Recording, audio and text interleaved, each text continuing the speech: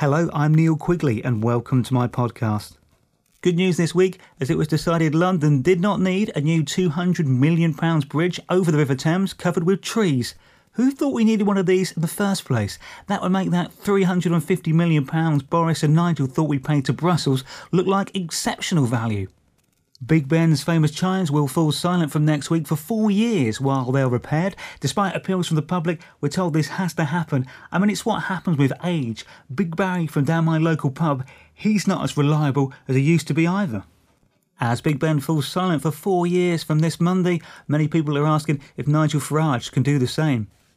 The former First Minister for Scotland, Alex Salmond, is performing at this year's Edinburgh Festival and getting less laughs than when he was leading the country. The brilliantly named Jacob Rees-Mogg has said he's not interested in being leader of the Conservative Party, which basically means he really wants it. I say why not? As the country continues to go backwards, why not have a Victorian-sounding man in charge? There always seems to be vermin problems with world politics at the moment. The White House seems to have a mole issue, while the Houses of Parliament has a mouse problem.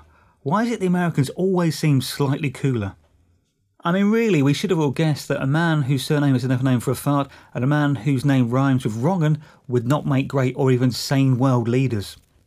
I'm not saying that those pictures of Kim Jong-un supposedly plotting bombing attacks look weird, but it does just look like he's been watching too many films about World War II and just thinks this is what it should look like from what he's seen. I bet you could find an identical picture of Winston Churchill in the same pose. The Navy's brand new largest ever aircraft carrier arrived at its new home in Portsmouth this week. It's called the Queen Elizabeth, which will give Prince Philip lots of new jokes to use at the dinner table at Buckingham Palace, I would imagine. When the ship comes into full service in 2023, it will be able to hold 40 aircraft, which will probably mean the whole of the RAF can be stationed there by then. Arrests of passengers suspected of being drunk at airports have risen by 50% in the last year. To be fair, you need a drink to cope with the shock of all these hidden charges you accrue when you travel with these budget airlines. In other news, places that promote cheap booze are surprised when more people are getting drunk. I mean, they're just all footloose and duty-free.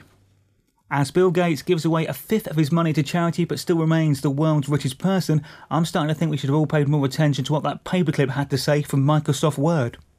A huge computer data centre is being built inside the Arctic Circle in Norway, where the storage capacity measurement will be renamed as frostbites. Scientists reckon feeling anger can make us feel happy, so Katie Hopkins must be much happier than we thought then.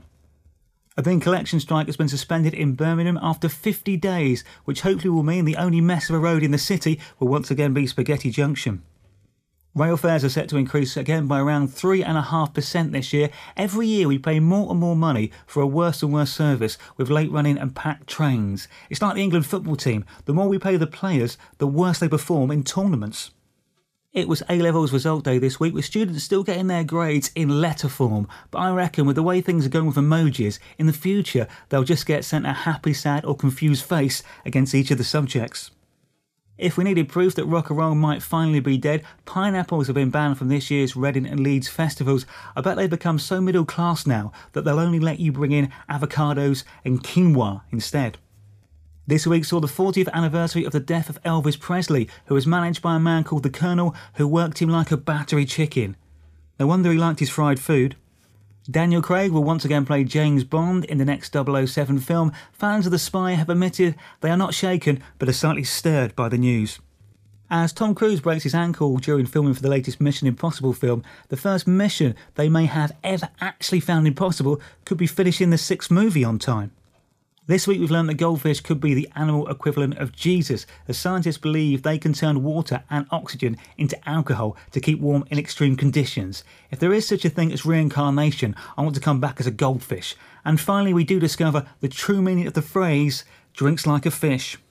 Bonnie Tyler is going to perform her song Total Eclipse of the Heart during the latest Total Eclipse, so I wonder if we can look forward to Barbara Dickson doing January-February every 29th of February and Europe singing Final Countdown as Donald Trump reaches for that big red button.